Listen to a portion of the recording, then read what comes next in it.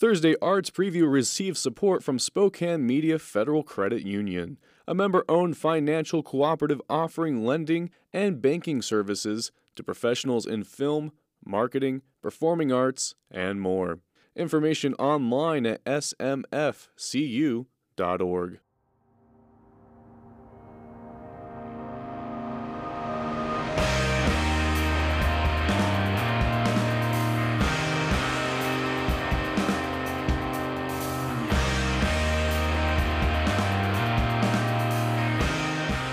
Welcome to the first Thursday Arts Preview of 2024, where the P is still parenthetical.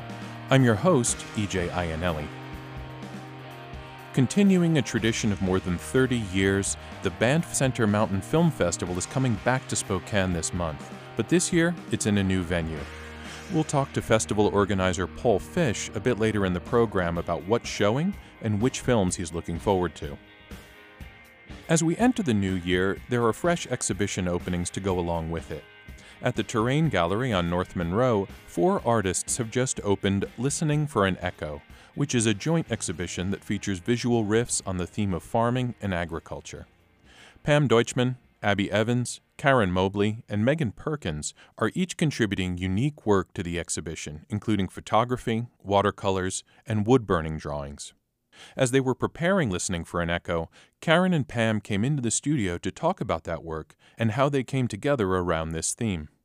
This show came about because Pam came and talked to me about the photographs that she's been making of a particular farm with some very specific cows, dogs, crops, other things. And I went, wow, that would be a fun thing to explore as a topic.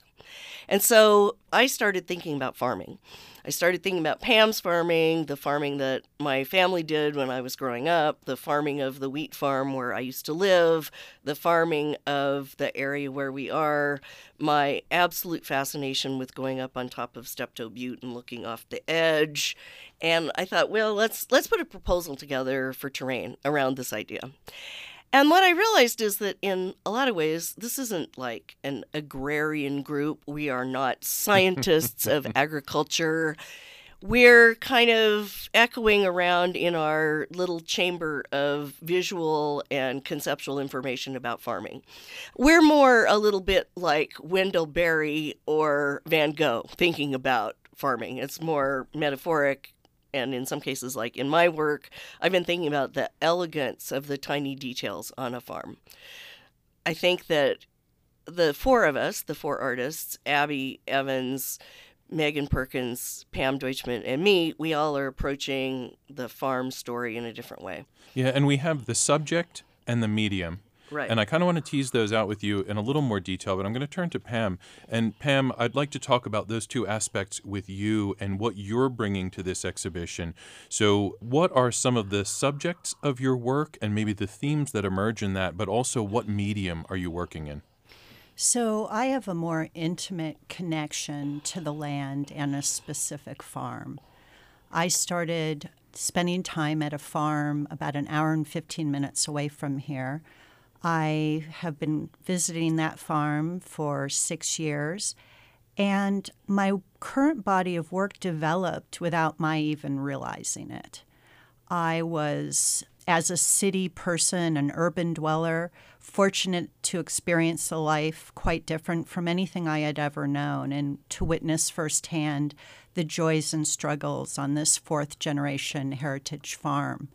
So all of a sudden I noticed all of these images. I was photographing the animals, the majestic landscape, and really spending a lot of time hearing stories about the families and the whispers that came before.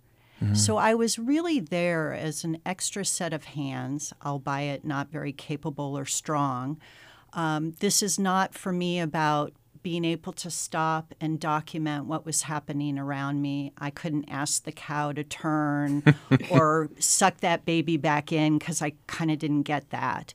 I was really there working and partnering with the farmer who lives on the land.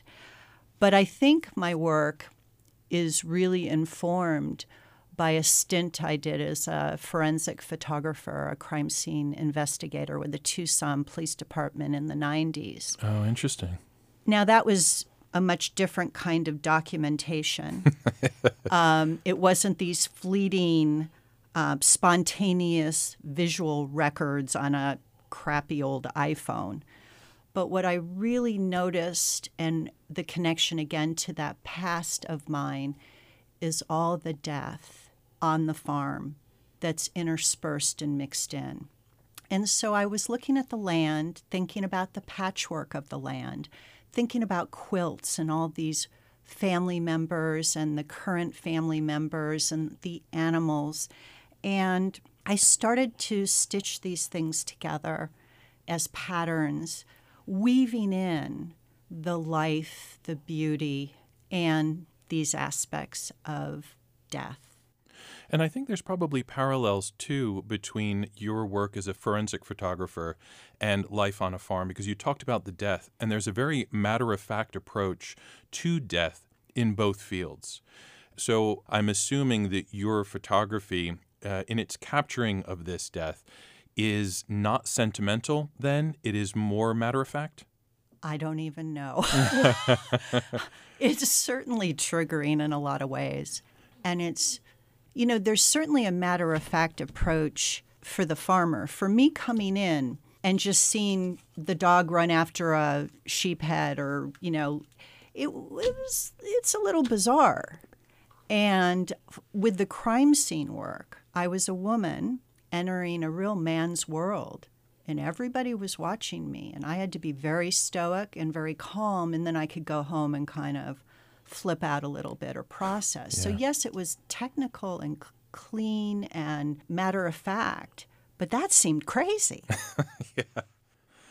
And Karen, if you could talk about your work, and again, I'll put the same question to you about this subject and what we see represented and the medium through which that's carried out.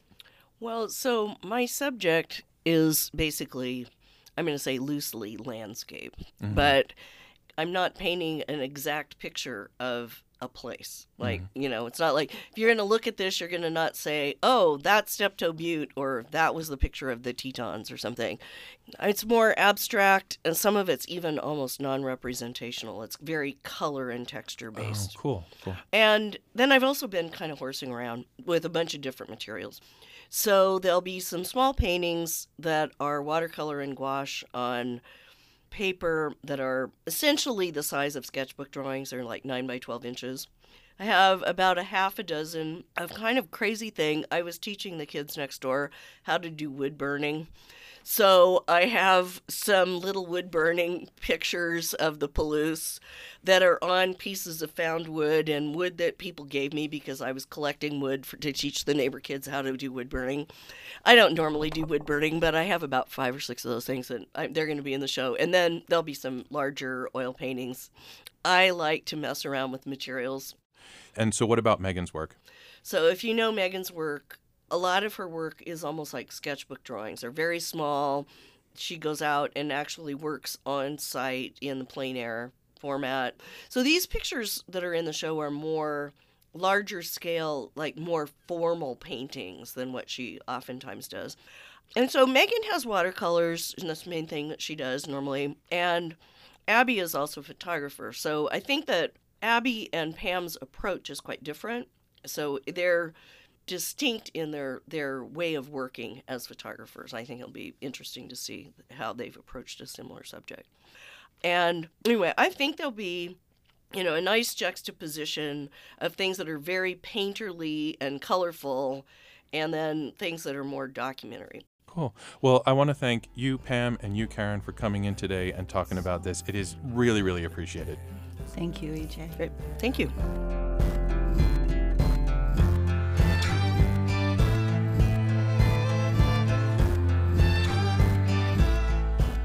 That was artists Karen Mobley and Pam Deutschman discussing their new exhibition, Listening for an Echo, Something About Farming, which also features work from Abby Evans and Megan Perkins. It runs at the Terrain Gallery throughout the month of January, and there's a First Friday opening reception tomorrow, January 5th. More details on that event and the exhibition are available at terrainspokane.com. About a week from now, an annual cinematic tradition returns to Spokane when the Banff Center Mountain Film Festival comes to town. But this year it's being held in the Fox Theater, where the larger capacity should free up some additional seating for the routinely sold-out festival. As usual, there are 2 film programs, one on Friday, January 12th, and the other on Saturday, January 13th, and they were both hand-picked by Paul Fish, who coordinates the local Banff Film Festival screenings.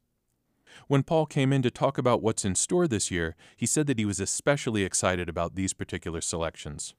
I think this is a great year, and the films this year are really extraordinary. There's a good variety. They're personal stories, which I like as much as the adventure. I like the storytelling when somebody tells a good tale that's true, and I think this year's filled with that. We're also moving the event to the Fox this year, so it's 1,500 seats. It won't be as crowded in the lobby. It's been sold out almost every year for the 37 years we're doing it, so we're hoping to do that again. And there are 2 film programs. One is the Arnica and one is the Fireweed. Is it the Arnica that's shown the first night? Arnica will run Friday night and Fireweed will run Saturday night. And they're both really good programs this year. There's short, fun films. There's interesting films. There are incredible stories of adventure, mountaineering adventure or base jumping off the eternal flame, climbing it and then base jumping it. And then there's stories of adversity. There's one of my favorite was Still Alive, which is the story of a young man with cystic fibrosis who is still climbing long after he was supposed to be gone. That's on Friday night, but on Saturday night there's a great story called School of Fish, which is about Pebble Creek Mine in Alaska, which has been in the news for decades, and what indigenous people are doing to preserve their culture in the land there. So there's adventure. There's something that gets us thinking. This year I like that it's really gentle. It's a little less political than it's been sometimes in the past. So it's a really good story with more behind it to learn. Yeah, I know last year there was at least one film on one of the days that highlighted indigenous cultures, and it looks like School of Fish is doing that as well. And what I like is before it was a story about indigenous cultures and not about us or non-indigenous cultures, and now they're figuring out how to tell the story of the indigenous people as adventurers. There's another film called Slides on the Mountain that is about indigenous people in Canada, some young kids, learning to ski their peak, the peak that's particularly meaningful to their tribe. And is there a thematic difference in these 2 programs? Is one, more adventure-oriented and one less so, or are they just a different rotation of films on each night? It's a different selection of films each night. This year I had 4 programs to choose from, and we definitely picked the best 2. And I'm curious to hear about the programs that you didn't choose. Why didn't you choose those? One of my critiques, if I were a film critic, I'd say you have to tell your story really well, but we don't need to hear the whole story. We just need to hear the important parts and what gives it continuity. And some filmmakers feel like you have to see the whole thing. And I thought there were some longer films that maybe wouldn't edit down as well in the other programs. But that's splitting hairs like between a gold medal and a bronze medal in the Olympics. They're all really good. Yeah, and the assumption that in order to be a film, it has to be a feature film and be 90 minutes in length or something like that. And just looking cursorily over these 2 film programs, it seems like it's got a really nice variety in terms of running time. So we've got, on the Arnica, for example, we've got 9 minutes, 27 minutes, 12 minutes, 30 minutes, 5 minutes. So it really hops back and forth between shorter, bite-sized pieces and little more expansive pieces. Right, but don't worry, if you don't like it, it'll be over pretty quick. And there'll be something great after it. And in terms of the sports that are represented, I mean, usually with this film festival, we see something about base jumping or we see something about mountaineering. And I think last year, if my memory serves, there was also something about cycling. But I know that there's one film with the Arnica film program called Leaving a Tread that's about a mountain biker in Mexico. So mountain biking factors into this too, no? There's biking in, I think, both nights. And they're both pretty good films. One's a forest film, one's a desert film. Oh, so we get variation in geographies as well. Exactly. And there are going to be sort of beneficiary nonprofits that are associated with this year's event. So it's not just the entertainment that you get from the Banff Festival, but also you're helping kind of share those proceeds. Yeah. So this year, with the move to the Fox, which is 1,500 seats, I've decided to give away up to 500 seats for a VIP event on Saturday night. And those tickets are $100. You can pick your beneficiary when you buy your ticket, and 97% of the money, I don't keep any of it. The Fox takes $3. So 97 out of your $100 ticket will go to the beneficiary of your choice. And if we sold 500 of those tickets, we'd be leaving $50,000 with our favorite nonprofits in Spokane. And those are, this year we've got the Lands Council, the Inland Northwest Land Conservancy, the Spokane Nordic Ski Association, Friends of the Bluff, the Deutschman Hills Conservatory, the Symphony, because it's their home, and the Southern Utah Wilderness Alliance. So you can take your pick, and next year, if it goes well, we'll grow it even bigger. So. Oh, that's really cool. So yeah, go enjoy some movies and also know that you're also supporting some really valuable nonprofits in the area. Right. And on those Saturday night tickets, Feast World Kitchen is doing appetizers for us, and we'll have some door prizes just for people that are doing that event on Saturday night, plus great door prizes for the festival also. And I know that organizers hate to show favorites, and so I hate to call on you for this, but is there any film that you are particularly excited about or that really spoke to you personally? You know, I really thought To Be Frank was a beautiful film. It's a surfing film, and it's a story about an older person. You know, he's 60-something, I would guess, about my age, and he's been building the surfing community in Southern California as an open and inviting community rather than what we think of as surfing as kind of this closed community. And I just thought it was a beautiful film about the community. Cool. Well, Paul, thank you so much for coming in today and talking about this. Thanks a lot. Really appreciate it.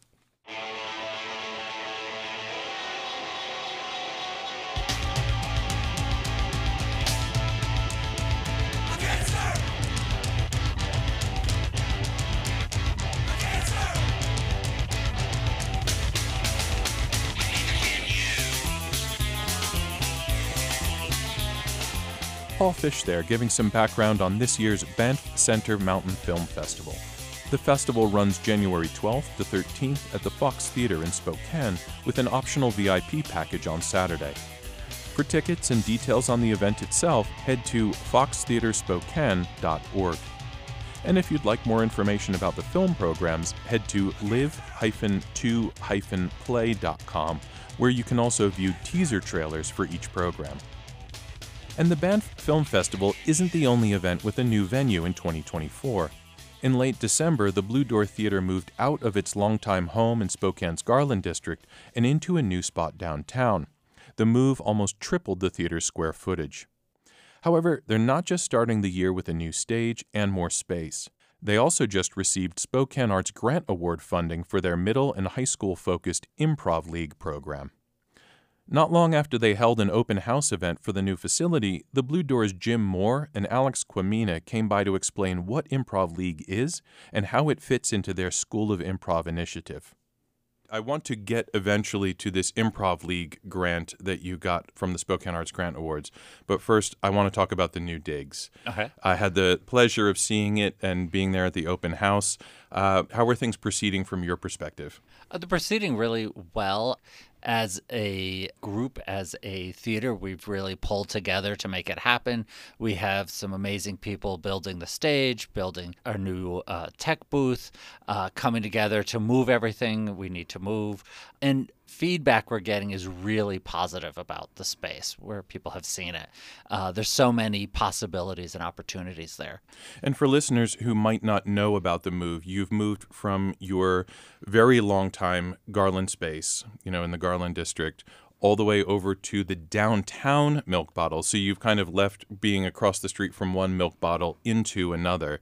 Talk about this space and what about it seemed like a natural home for Blue Door 3.0.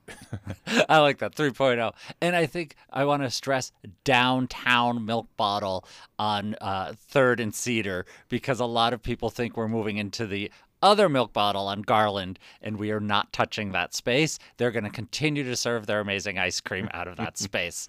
I think for us, what the space does is it gives us a lot more room. We're almost tripling our space. It provides more opportunities to offer classes, different types of classes. We can run our teen and our 8 through 12-year-old camps and classes at the same time, which a number of parents wanted us to do because they'd have a kid in both, but they ran on opposite weekends or something along those lines. So it really helps our families not have to keep coming back and forth to the theater. It also allows us to do more adult classes, more shows. We'll potentially expand to having a Thursday night show, maybe a matinee show. We also are looking to help find a way to support other small theaters like we are with some performance spaces. So we're pretty excited about it. And also, I think there's going to be more opportunities for performers to go into the audience more potentially, because we're also not going to have fixed seating. So it's going to be, I think, a different experience. And I think it'll be a really good experience for people. Yeah, and speaking of opportunities, that brings us to Improv League, which is the project that has received Spokane Arts Grant Award funding. Now, what are the broad parameters of this? Improv League, let me start with the conception of it. I think that will help explain it. So me and Michael Glatzmeyer and David Honeycutt, we all came together and we said, man, I remember when we were in high school and we were doing improv, and we just wanted to just have a whole community of people that all did that in that age group. That's kind of where the genesis of the idea, where we just want to create a network of improvisers that can all share that artistic neighborhood together.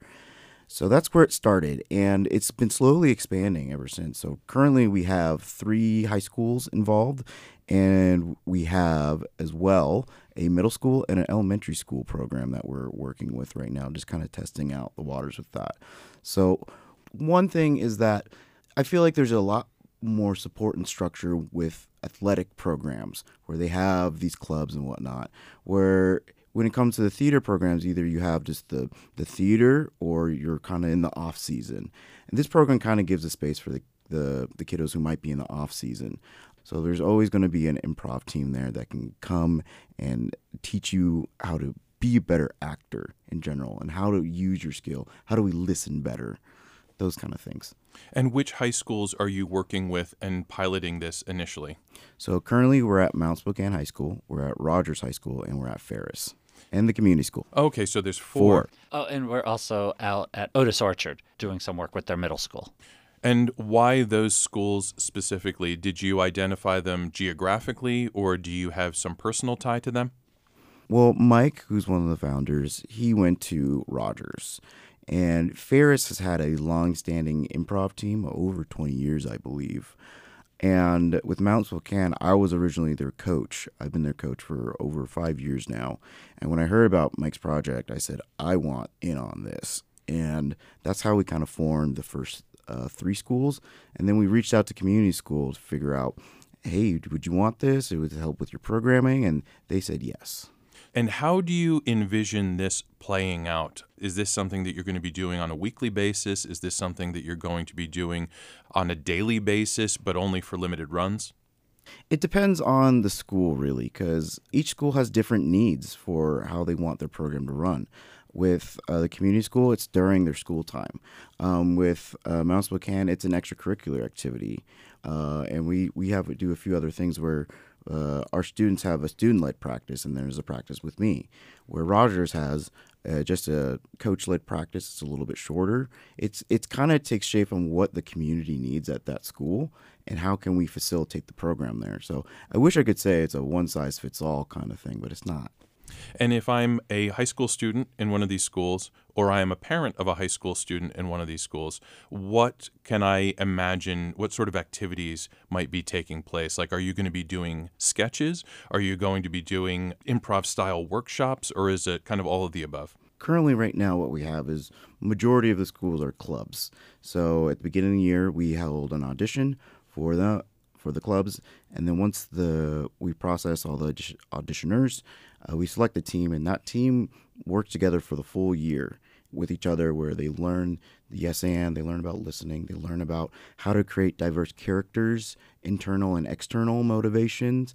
They learn about how do I engage an environment to really flesh out a scene. As well as some of the other things that you wouldn't normally think about is technical theater skills. I really believe in enhancing our stories through light and sound and audio. So I work with a tech team at both of my schools I coach at to help get them more comfortable with their lighting consoles, their audio consoles. And we call them technical improvisers because they're also adding things into the scene. They're adding the music. The music can instantly ground a location. We're adding lighting that can embellish an emotion on the stage. And Jim, is this an extension of the Blue Door as we tend to conceive of it, or is it more affiliated with the Spokane School of Improv? So the Spokane School of Improv is a function of the Blue Door Theater. So all these things are expansions of the Blue Door Theater. And we did the Spokane School of Improv because really we're going beyond what you might think a theater would teach, which is why we wanted to have people understand that now we're offering classes that aren't just about, say, performance, like an intro class, but we're offering classes on self-care, on punning, on poetry writing, these different types of approaches. We have a class for lawyers now. So it's really taken on that role. And Improv League is about teaching. So it falls underneath our Spokane School of Improv. However, it's all part of the Blue Door Theater. There's one identity there in terms of the Blue Door. And as far as this grant funding, is that simply covering the faculty's time, or are there other costs involved? It covers faculty time. It's also going to cover a little bit around promotion of some of our events that'll be open to the community and some of the coordination. And I also want to stress that it's not just about covering what we currently do. It's meant to also help us expand. So we are looking to bring on a few other schools so that we can subsidize the costs for that. Yeah, and that kind of leads into another question that I had, which is what opportunities will the public have to see what these students can do and to see the product of their work? Well, we try to have monthly shows with the schools that are fully ready for that. So we try to advertise once a month, hey, this is an improv show to the community. And one thing that's really great about that is those improv shows that the schools put on generates funds for those drama departments. They're the ones that get a lot of the benefit from that. And I would say also the end of the year showcase, which is where we bring together all the teams from the different schools together to perform. And that's open to the entire community to come to and help support the program. In the case of the showcase, that funding goes back into Improv League, whereas the funding for the shows at the schools goes back into the schools. Our goal, I think, is really, if we can, be in every high school kind of in the area. And we're looking at middle schools also. So we want to be everywhere, every school. Our name will be everywhere on every theater wall. That's not creepy. Well, Alex and Jim, I want to thank you so much for coming in today and talking about this. I really appreciate it. Thank you for having us.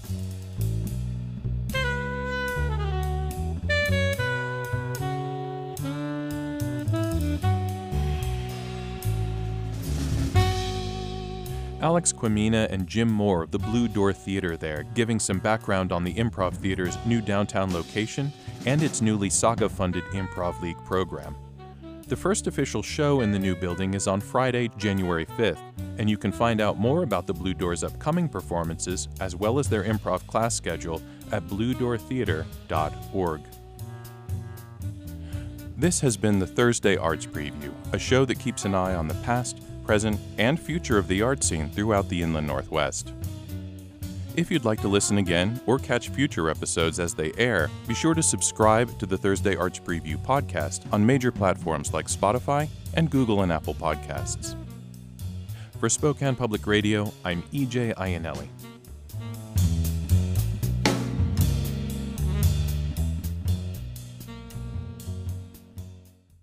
Thursday Arts Preview receives support from Spokane Media Federal Credit Union, a member-owned financial cooperative offering lending and banking services to professionals in film, marketing, performing arts, and more. Information online at smfcu.org.